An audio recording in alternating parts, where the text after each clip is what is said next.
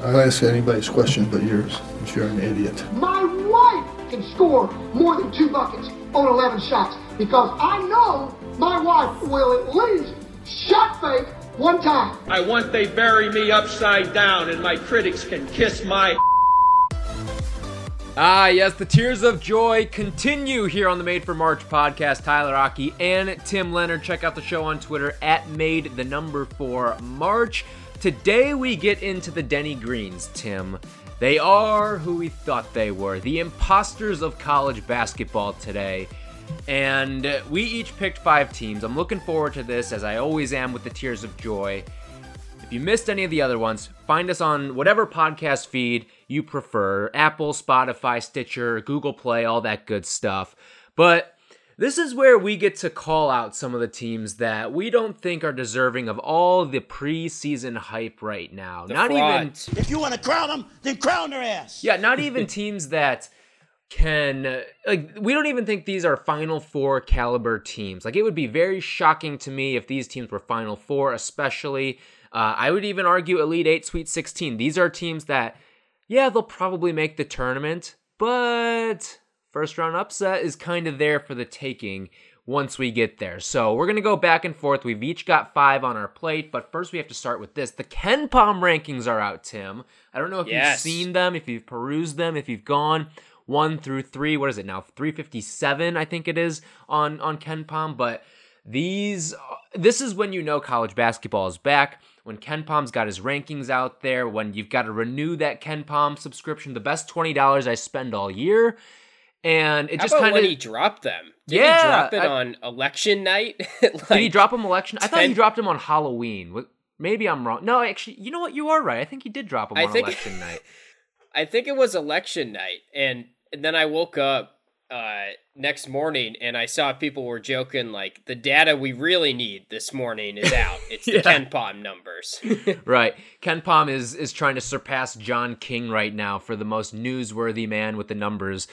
It's PR 101 in terms of news dumping right now. KenPom dropping his rankings, the Boston Red Sox rehiring Alex Cora, all that stuff. I mean, they should They should be teaching classes, the people who are PRing both of those operations. But let's start with this. You want to kick us off here? Who is your first imposter, your first Denny Green candidate as we head into the 2020-2021 season? They are who we thought they were. So they were a Denny Green for me last year, and honestly, you can probably copy and paste this section and my take here pretty much every year for me. I'm just not sold on Texas again, and Shaka Smart, I don't know what year it is now. It feels like he's been there forever, but to me, this is a hot seat year for him. He is a hot seat candidate because you look at Texas roster this year, and they're getting a lot of buzz. The Big 12 is going to be good again. They're probably right around 4 or 5 in the Big 12 preseason polls, according to most outlets, which I get in some sense because they're super talented. This is a team that brings back a lot. They add Greg Brown, the number 9 recruit in the nation.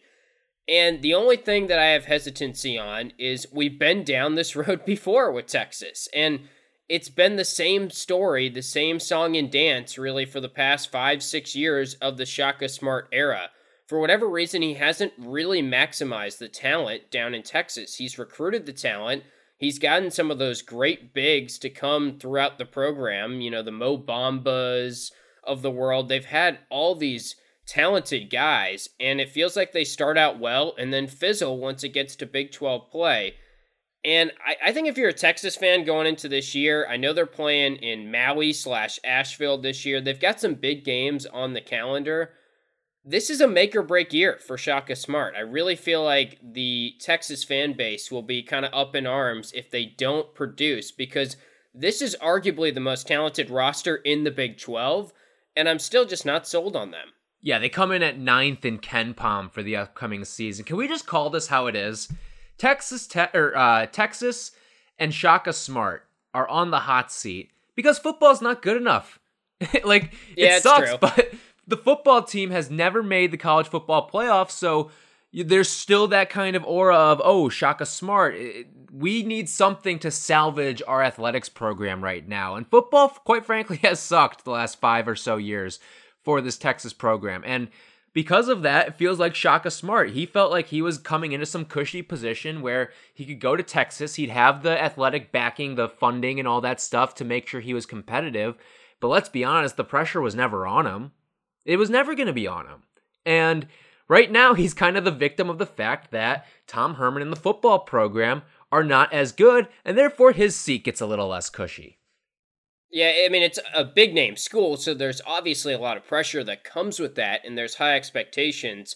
He just never seems to get the most out of these teams, and I liked him at VCU. I really did. I had high hopes when he came over, but it just hasn't panned out, and I'm not ready to give him the benefit of the doubt after we've seen it so many years. They bring back Matt Coleman. He's a nice piece, but I can't tell you how many times I watched games last year and saw Matt Coleman pull up early in the shot clock and take an 18-foot contested mid-range jump shot. It's just a bad product usually from Texas. It's kind of the same type of thing every year, and I'm at a point now where I don't like betting on them. I don't really like watching them because, yes, they have talent. Yes, they score, but they just seem to never look well coached. And at a certain point, Shaka Smart has to be the victim there, and you've got to take some of the blame and make a change. Now, maybe they get it together this year, but to me, I just think it's far-fetched to assume that this is the year. And 9 in KenPom, that's way higher than most have them. There's always some numbers in the KenPom preseason rankings. I think we'll get to a couple other teams on our list today that really shot up in the KenPom rankings. To me, Texas is mostly considered a fringe top 25 team and maybe even a little bit behind that in some cases. So I wouldn't expect them to be anything more than that. And I think maybe they'll win some games and they'll show off some talent here or there. I just don't see them being a true Final Four contender, true top 2 or 3 seed in America by the end of the year. Let me get to mine, and it is the sister technical school of your Texas Longhorns, and that is the Texas Tech Red Raiders. How about that? 2 Big 12 schools, 2 schools from the great state of Texas right out of the gate, but they're ranked 6th in KenPom, and when you look at the KenPom rankings, the Big 12 actually owns half the capital there in that top 10, and Texas Tech being another one of them. They're 6th, like I mentioned, but to me, when I look at this, there's just too many guys that have transferred up. When you look at Joel and I don't even know how to say this name, but Joel Ntombwe from UNLV, and then Marcus Santos Silva from VCU. Yeah, hopefully no one's too offended by my lack of pronunciation there, but it's just, to me, you've got, and we've seen the numbers that back this up, guys who transfer up, it doesn't always work out. And that's unfortunately a lot of what Texas Tech has this year. They've got that going with them, not to mention the fact that they're also bringing in Mac McClung, but I think right now we're about to find something out about Mac McClung. Was he just an empty calories guy at Georgetown? I mean, is he the Zach LaVine, the Devin Booker? Is that what he was? And I think you and I are both kind of in that camp because, let's be honest, Georgetown has not been a good team these last couple of years. And someone, of course, has to take the reins, and it just so happened to be Mac McClung.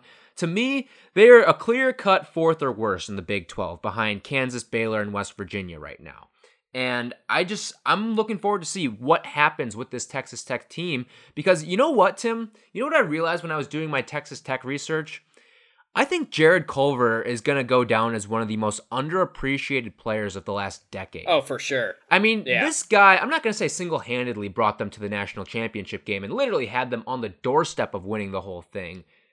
But he was the front horse carrying the wagon, no doubt. And he wasn't getting a lot of external support as well, as much as people think in that run. Now, he did have guys like Tariq Owens, Davide Moretti, and all that stuff, but I just haven't seen the continuity there. And, I mean, this was a Texas Tech team last year that was supposed to be so good, and they were outside the top 25, and I get that some of it's due to injuries, but those guys that were injured last year aren't coming back. When you look at Jameis Ramsey, he's not coming back.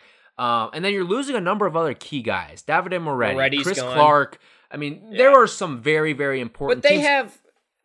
I'm going to push back on you a little bit here. I have Texas Tech as a guy, Lewis, and you make up some good points there. You bring up some good points. They still have a lot of key returners, though. Terrence Shannon's back. Kyler Edwards is back. Those are arguably 2 of the most underrated players in the country, in my book. And this is a system at Chris Beard's program, and what we've established there is that they're going to give you defense, and they're going to be a headache for you at times, night in and night out. So maybe they aren't going to be a top 3 team in the Big 12, but to me, their floor can only be so low when it's Chris Beard and they have the principles in place there defensively that I expect them to continue to be very strong defensively this year. I don't know where McClung fits in. We talked about that some last week.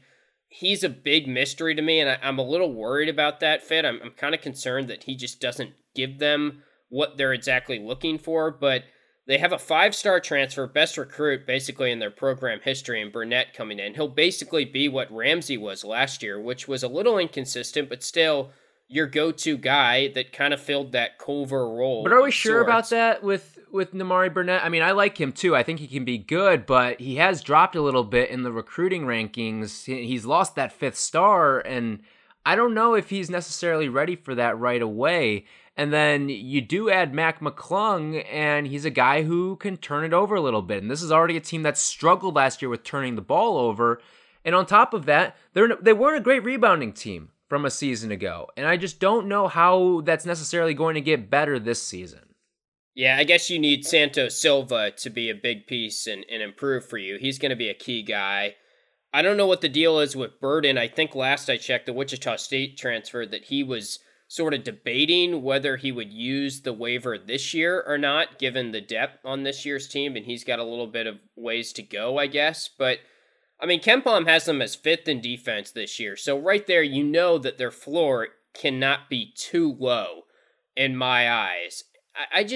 I think Chris Beard, we have to give him some respect. And last year, yes, they maybe underwhelmed a little bit, but that was fresh off, obviously, going to the national title game. They lose Culver. And I think what we learned last year is Ramsey and some of the guys like Edwards and Shannon were just too young. Ramsey was great, but now he leaves. Shannon and Edwards come back. And they also have a couple other pieces coming back too that now have another year in Chris Beard's system. So you're not looking at a team that is young this year. You're looking at a team that, yes, is adding some transfers, but they also have some key players returning, which have those Chris Beard principles. All right, who do you have next? Okay, let's just go to my hottest take. Let's just go into okay. We're going to play with fire Iowa. at second in the order. Yeah, so Iowa is obviously getting a ton of hype. I know. This is kind of out there, even for a hot take standards. They are a top 5 team nationally. I think most consensus would say we'll see the preseason poll, and they'll be right there. They basically bring everyone back, and they also lost Jordan Bohannon to injury. They had a couple other injuries. Patrick McCaffrey was injured last year. You hope to have him as more of a key cog this year. Nunge was injured for a good chunk of the season. So you bring Garza back, you bring the whole squad back. And my thing with Iowa is simple. It's basically going to be the same team as last year. And what were they last year? They were great offensively, and they're going to be great again offensively.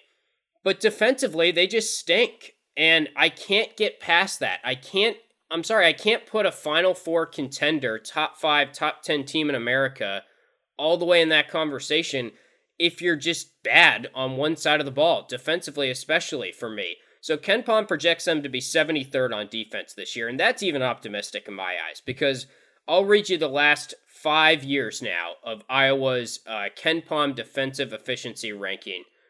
Last year, 97th in KenPom on defense, 12th in the Big Ten. Year before that, 111th. Year before that, 242nd KenPom defensively. Then 2017, 123rd KenPom defensively. Then before that, these are all obviously with the same coach, Fran McCaffrey. He did have a 30th in KenPom, which I think would be rude for me to not mention one good season in 2016. But the last 4 years, all around the outside of the top 100, last year 97th. I kind of dug through the Final Fours and what it takes to make the Final Four and how those teams fared on KenPom. I found one team in the past decade, past 10 years, that made the Final Four and was outside the top 45 in KenPom defensive efficiency at the end of the season. It was VCU, Shaka Smart, shout out to him again, in 2011. Not really for Shaka Smart. Yeah, today. love and hate for Shaka. But So VCU, they were an 11 seed that year. They made the Final Four. They had the 45th or 46th worst defense, or best defense, I should say, in the country, according to KenPom that year. And they were kind of a fluky get to the Final Four. Outside of that, no one has made it. And I bet if you crunch the average, as we know and as we've come to see, there's been a lot of stalemates, a lot of low-scoring games and Final Four games because it requires defense to get to that next tier. And I just don't think Iowa has the defense this year, and they didn't have it last year, and I don't see how they get better.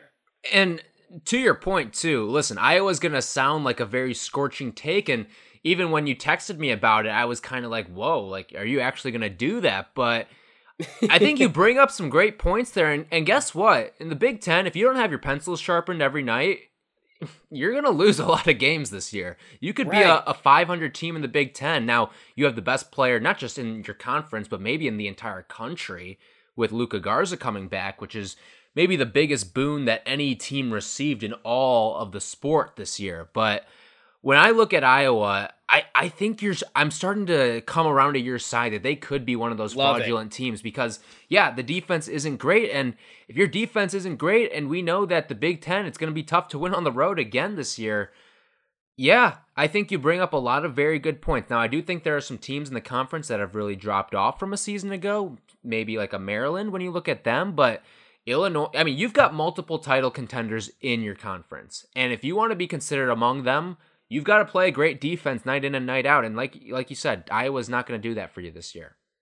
I mean, they're a top 20 team. I just don't have them top 10. Right. And that's where I'm at with them. And the other thing is, Fran McCaffrey, to me, hasn't really proven it. I know he has never been higher than a 7 seed at Iowa so far in his career, and they would have been probably a 5 or a 6 seed last year. But still, I mean, they were a fringe top 25 team last year. So catapulting them to the top 5 conversation is just premature for me, considering the history in McCaffrey. It's kind of like Scott Drew Baylor. Maybe he is going to prove it this year, and now we kind of put Scott Drew in a different category, I'd say, after what he's done in the past couple seasons, most notably last year. But I just don't know if Fran McCaffrey is an elite coach yet, based on what he's had talent-wise, and he's never been able to produce solid defensive numbers, and they're going to struggle transition defense. They just don't have quickness on the defensive side of the ball, and I know that it's kind of like a stereotype when you look at the Iowa roster, but I really think that's where they could get exposed. Garza's going to be unreal. They're going to be great offensively. They're going to be fun to watch, but to me, they're just not in the top 10 nationally conversation. All right, let me give you another Big Ten team here. I'm going Indiana. I feel like the Indiana hype train has been chugging along. Coming into the year, 26th in KenPom. You lose your best player in Devontae Green. You couldn't figure it out with Justin Smith. He transfers over to Arkansas. And the depth concerns me in a conference that, let's be honest, top to bottom, deepest in the country. No doubt about it. And, I mean, I'm looking through some of these season previews and everything, and some of the guys that do the best work, 3-man weave. What they like to do is they like to tier teams in their conferences, okay? The Big Ten, the first tier is 9 teams deep, and I don't disagree with it. And I find Indiana much closer to 9 than I do to 5. And I think they ended up being like 7th in their tier, but you've got 4 freshmen that are coming off the bench. Maybe Christian Lander, who reclassified, will start, but I don't love the guards that they have there. Rob Finney has been all right. But the depth concerns me there, and the freshmen, let's be honest, outside of Christian Lander, widely unimpressive of what Archie Miller has brought in. And you look at some of these guys that are reclassifying, like Christian Lander, if he is going to be your impact guy, and again, he was a 5-star in the class of 2021, but he bumps himself up to 2020. Can he prove it? Can he show that he is a top 30 player in this 2020 class? That's kind of what we're looking at right now, and the reclassification thing always kind of scares me a little bit. I think it's one of those things that the fan bases get super excited about because, we get this big name recruit a year earlier. Well, it doesn't always work out that way unless you're like a Marvin Bagley. Like he's one of the exceptions to that because he reclassified and he reclassifies and becomes the number 1 player in the new class. Like that's how special of a talent he was. So Indiana concerns me a little bit. We'll see what Trace Jackson Davis can do. But overall, he's awesome. Yeah, he is a lot of fun to watch. But remember with Indiana, too, sometimes we see these guys who are pro-bound, and their focus starts to wane a little bit towards the end of the season. And yeah, I don't want to see that with Trayce Jackson-Davis because I think he's a special player, but let's just keep that in the back of our minds a little bit. I was a little surprised he did not test the waters at all, which I guess is kind of good that he was that committed to coming back to Indiana, but he will definitely be in that conversation this year. Honestly, I thought about him as a trade tracker of mine, but Indiana, I think, is just a little bit too good for that. They are. At least, yeah.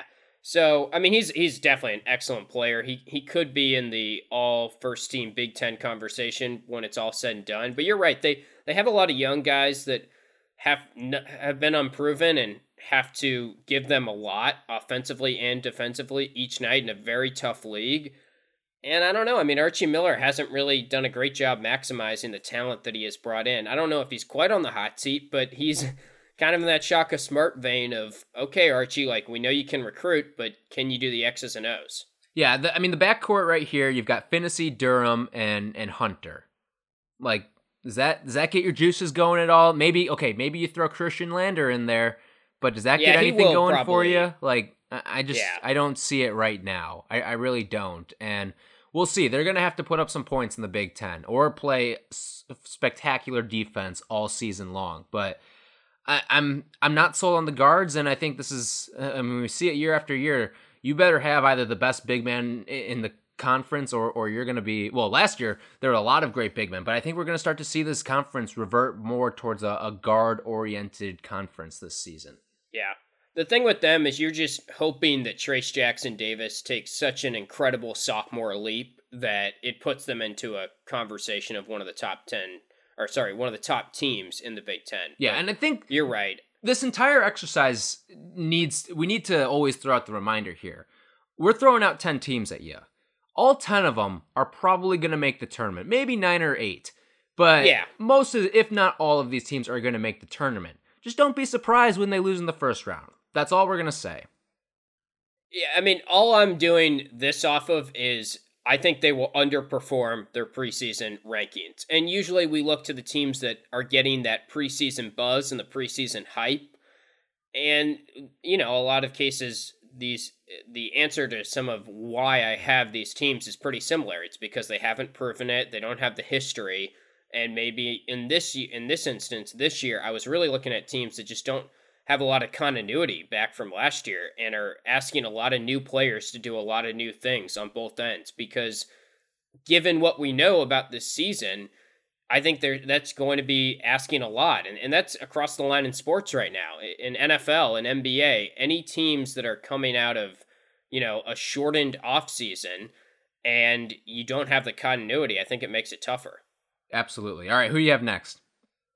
Okay, I'm going to go to the ACC. And I don't know, maybe you'll push back on me on this one a little bit, but Louisville, to me, getting a little bit too much buzz. All right, sell me. I think it goes back to what I was talking about. They're asking a lot of these freshmen from last year who were so-so to be very big-time players for them. They also bring in Carlick Jones. He's a solid transfer. I think he was the only guy in the NCAA last year to average 25 and 5, but comes from a smaller school. Right, now I was going to say, he's a small school guy. Is he a JUCO guy? I think he might be a JUCO, yeah. Because he was looking at in front of me. At transfer, or of just going to the draft, I think, for a hot second. And then I think he tested the waters and then decided to come back. But if I remember correctly, this is a JUCO guy. Yeah, he's from Radford. That's the school. I couldn't remember gotcha. off the top of my head. But yeah, so he averaged 25 and 5 for Radford. But what does that mean in the ACC level? I've seen a lot of buzz in the sort of Louisville circles. Chris Mack speaking very highly of him. That's a good sign. But the other thing with Louisville, they've got injury concerns between Malik Williams, who's going to be their senior center, and Samuel Williamson, who's a sophomore that's coming back. Very good freshman season for him, asking him to make a leap. They both have not practiced at all so far this year. And obviously it's college athletics. We don't know the full extent of these injuries, but that's a red flag to me. David Johnson's going to be their guy. He's going to be very good, and some people have him as high as first team All-ACC. He only averaged 6 points last year. So he had the one game where he went off. I'm trying to remember what game that was. Yeah. He had one game where he went absolutely off. Yeah, I'm trying to remember. I know what you're talking about. You stall. Right. Okay, so he's a sophomore now. But they're losing a lot from last year. I mean, Wara's gone. Obviously, we were critical of him at times last year, but he's a huge piece to what they did. Is that an addition by subtraction to a degree for this Louisville team? Like, are they going to play more of a team Chris Mack style of basketball now? I think that is the case for them. Is Chris Mack's really good, and he'll find a way to kind of do with what he has here. But I look at a team that already has injury issues and is asking a lot of, not newcomers, but sophomores that didn't do a ton last year statistically to jump into being key members and being key contributors. I mean, they lose a lot of shooting, a lot of scoring. Ryan McMahon is gone, which... He is? Are we sure about that? Are I know. Sure? I was going to say. Do you want to double check that? He was all... What is the category I'm looking for? I guess the player that he's still there. Yeah, all old team, basically. So he is finally gone, and it's a young team. Are you sure he's not on the staff or something like that? Like he might he's not be. leaving, that I don't right? know. He can't be. Right. He'll be picking up towels, wiping floors, me. something. Right. But Enoch's gone too. Kimball's gone. Dwayne Sutton's gone. They lose a lot. So I just think in the ACC, they're not going to be up there. Like, to me, the ACC is tiered pretty clearly as there's 4 really good teams. There's the same teams we usually say. There's Duke, UNC, Virginia, and then Florida State, which is now, year after year, seems to be getting themselves in that conversation. I probably would separate Duke and Virginia in tier 1, and then I'd put the Florida State and UNC tier. But after that, I think there's a drop-off. And a lot of people would tell you that Louisville is in that top tier of the Florida State UNC tier. I just think their floor is pretty dang low, considering that the injuries have already happened and they've got a lot of youth on that team. Yeah, David Johnson, his go-off game, which in hindsight isn't much of a go-off game, but it was against Duke, 19 points and 7 assists. Yeah. Also had 5 turnovers in that game too, in their win against Duke from a season ago. But no, I get what you're saying there. I just think, and while I largely agree with you too, but Samuel Williamson strikes me as one of those guys. He's going to turn into just the classic, like the way, just watch him play. Isn't he just a classic really college basketball guard?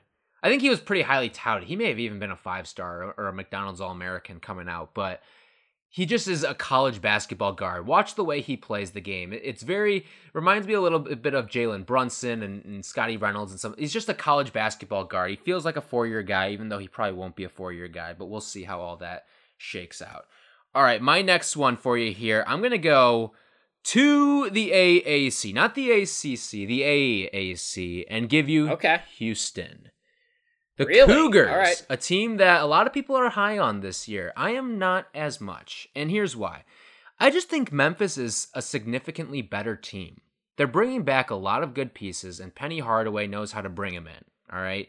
To me, Dejan Jarreau and Quentin Grimes simply underperformed last year. Those were 2 of the guys that you thought would take a huge step, and they quite frankly haven't. I mean, Quentin Grimes, what was he? He was a top 5 recruit in his class, a former Kansas guy, and got that immediate eligibility to come play for Kelvin Sampson.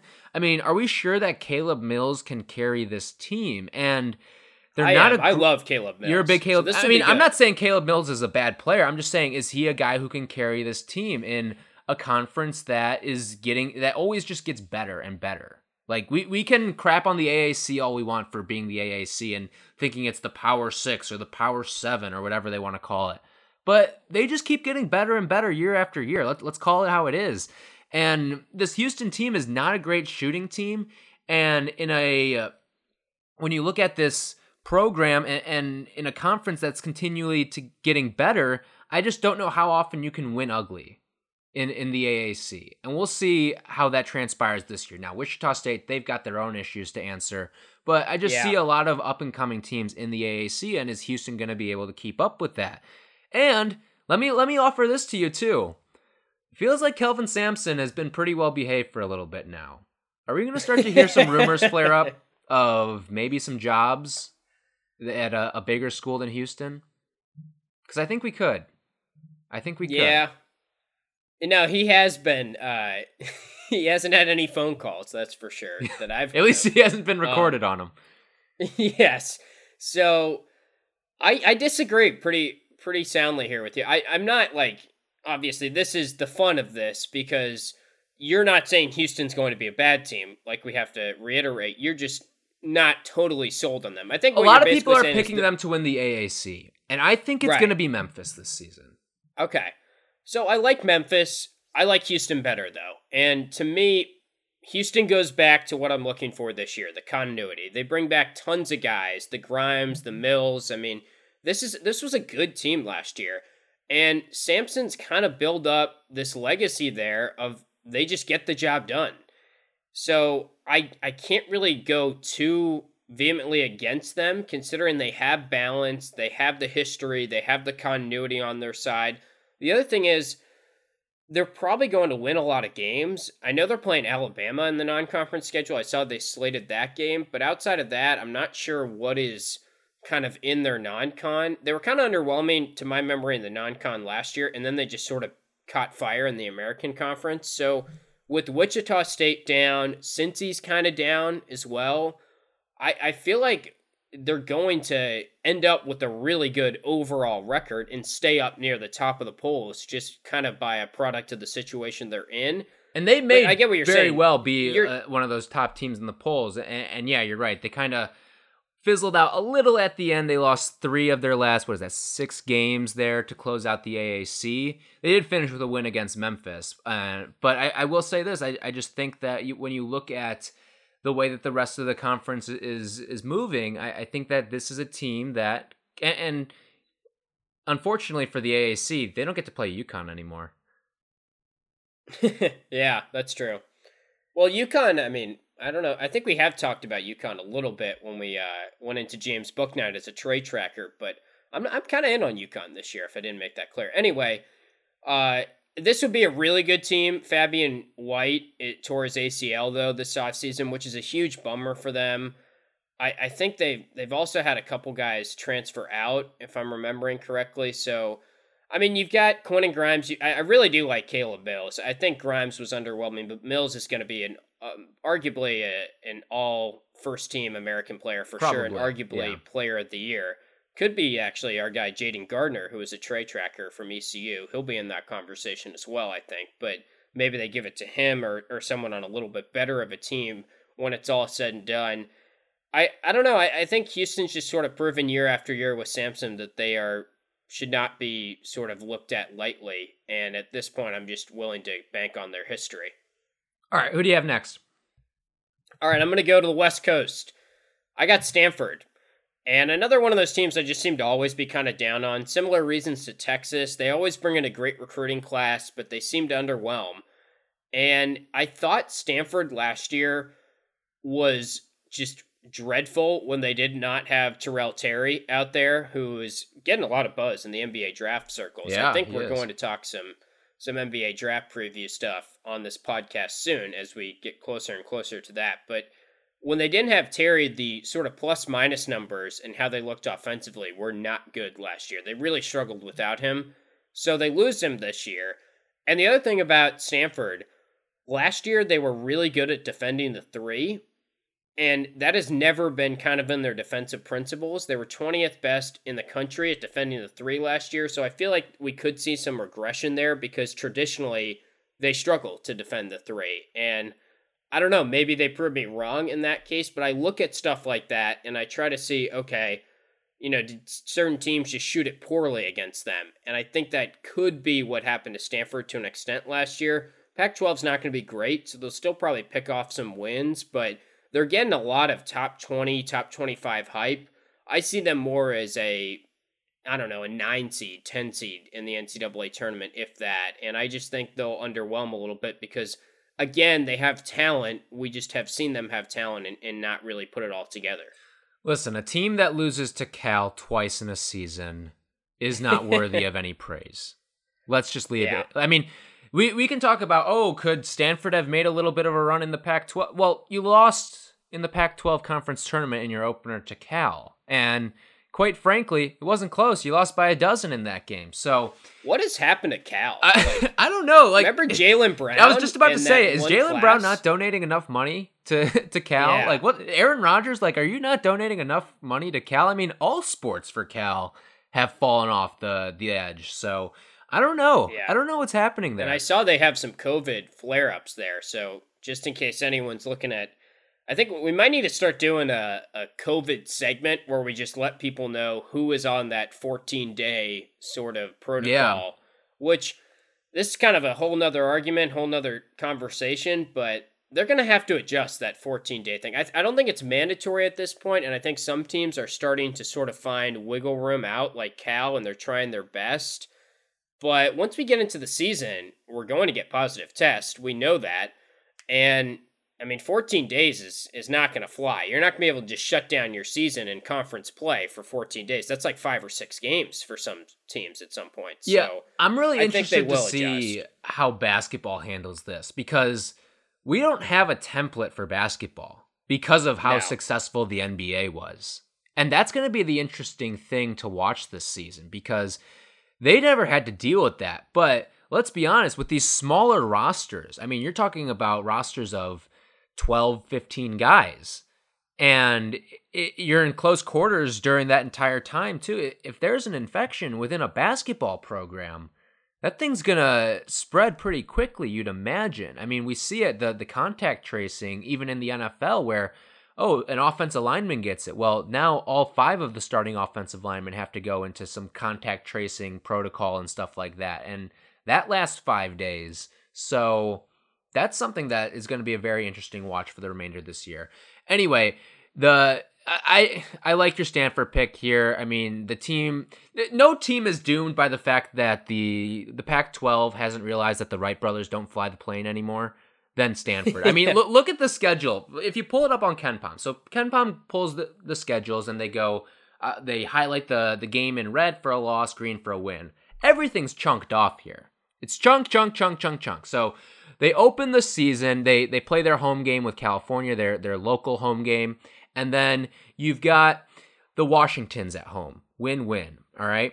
Then you move into the mid-January portion of the schedule. And you do have your home or your away swing down to the beaches, to LA. You split with UCLA and USC. And then you've got another game with Cal, which you lose. But let's go to February, when you get the Utah-Oregon swing on the road, or the Utah-Colorado swing, I should say, on the road. Loss, all right? Then you come back home, and it's Arizona State and Arizona. Loss. But then you go, and you hit up the Washington swing on the road. Win-win. Then you get Utah-Colorado at home. Win-win. And then you get Oregon State and Oregon on the road to close it out. Loss.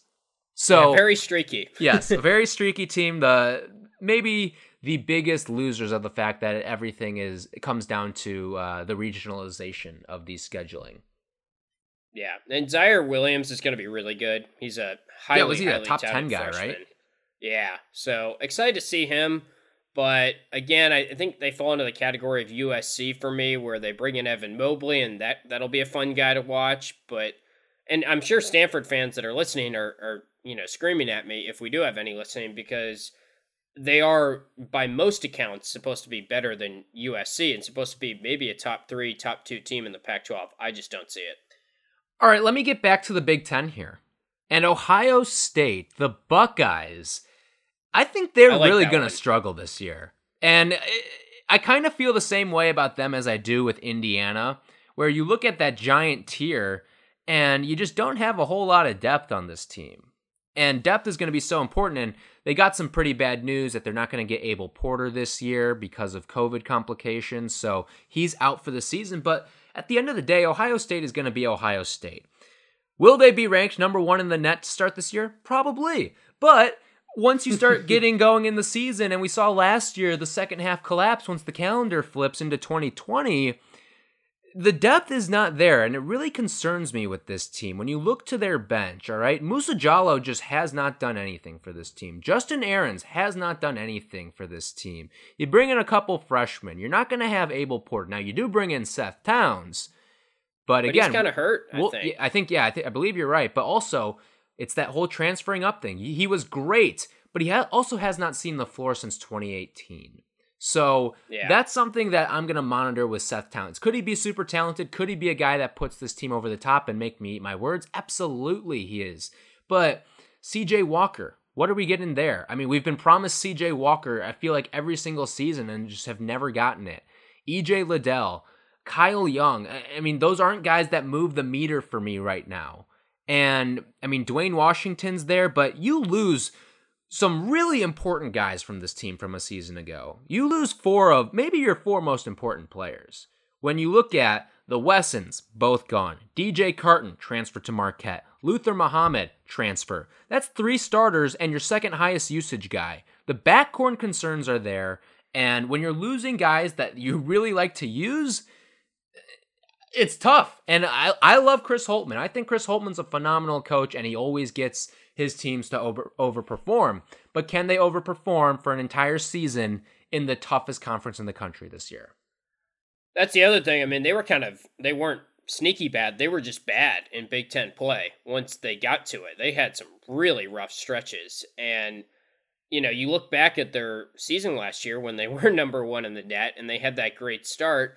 They blitzed UNC at the Dean Dome, and that was like the best win at the Dean Dome in X amount of years in terms of margin of victory. Well, turns out UNC stunk, so maybe that was us giving them a little bit too much props there, because in Big Ten play, they really struggled. The injuries concern me. A couple other notes on them. I saw they did pull out of the Crossover Classic, which is the one at the Pentagon that was the Battle for Atlantis, and I think I saw Jeff Goodman report that St. Mary's is likely going to fill in for them there, but they had some COVID concerns, so pulled out. And then Jimmy Sotos is the Bucknell transfer for them. He just got a waiver, so insert your John Rothstein watermelon waiver jokes there. Yep, absolutely.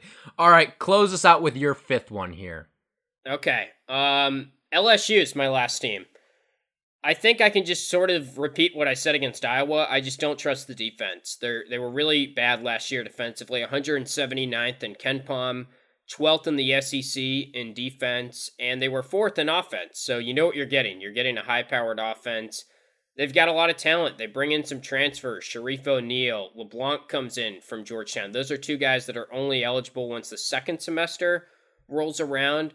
Cam Thomas is going to be really good. He was a stud from Oak Hill who just puts the ball in the basket. I think he led Oak Hill all time in scoring when he wrapped up his career there, which is saying something given the history of players that have gone through Oak Hill. So kind of like Texas, they'll have talent, but haven't seen them sort of give it, like round it all into form under Will Wade yet. They also always have that cloud over them. I was just going to say, every concern that you have with a team, like COVID can strike at any second, replace COVID with the FBI for LSU. Because that's what it is for them. It's got to happen at some point, right? I mean, how can it not? There's never been more evidence on the table in a case, and it's gone the other way. I mean, like, how does Will Wade get away? I mean, I just don't get it. Time after time after time. And also, can we discuss another thing? How does Shaq's kid not get a waiver? Yeah, that's a good point. Like, how does that happen? Maybe he still has a shot. I don't know. But that's a fair point, for sure. Because it's LSU, too, and the history. I think it's cool that he's going there. And I think he'll be good. He's a talented guy. For those that don't remember, he was at UCLA, Sharif, to start out. And it looks like he's going to be a key contributor for them this year. They've got some pieces I like. Wadford's really good. Smart's good. I mean, it's a good, talented roster. They just can't play defense. And like Iowa, I think that really limits your ceiling if you can't play defense. All right, my last one here. I realized after I got through 4 of these, I was like, how do I not have a Pac-12 school in here? So I had to, and I picked up Arizona. I was going to go with Stanford, and I liked your Stanford pick there, but I am going Arizona here. 38 in KenPom to start this season. I've got a question for you, Tim. How many players do you think are returning to the Arizona Wildcats in 2020? I can't even think of anyone off the top of my head. I mean, I know they're bringing in so many transfers, right? They've got 3 transfers joining the team. And then after this, I'm going to ask you how many freshmen, but how many players are returning to this team? I'd say, because you're asking me, it's got to be low. I'll shoot at 2 or 3. You are half right there. It is 3. You've got Jamarl Baker Jr., Ira Lee, and Christian Koloko. All right. Now, how many freshmen do you think this team brought in? So they brought in a deep class, I know. I'll say it's 5.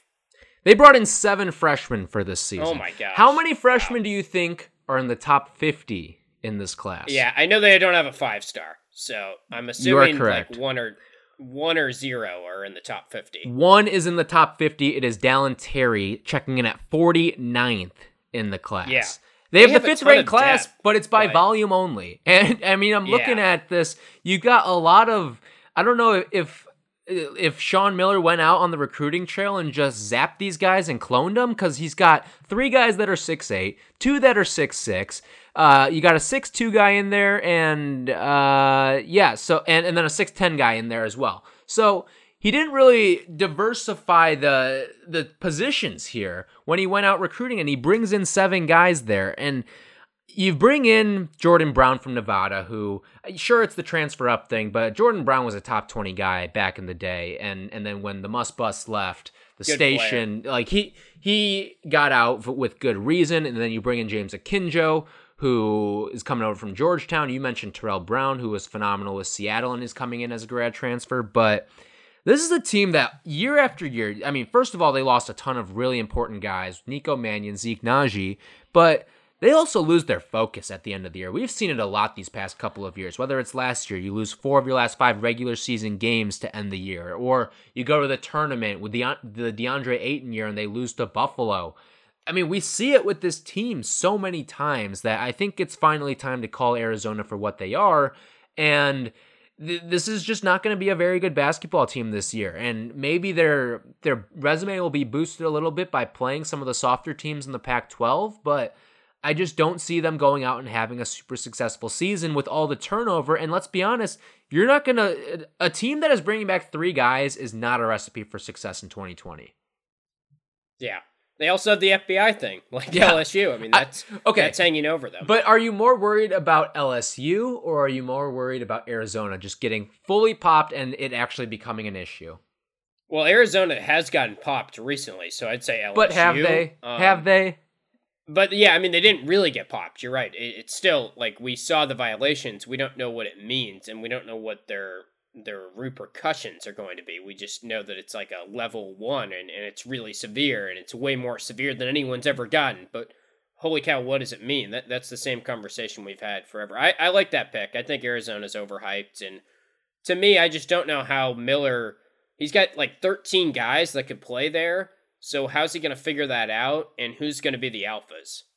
Yeah, I'm looking forward to see how the minutes gets distributed here. That might be the most interesting training camp this year. And also, in regards to recruiting here and them only having 1 top 50 guy, do you think Sean Miller maybe dialed it back a little bit because of the heat that's coming in?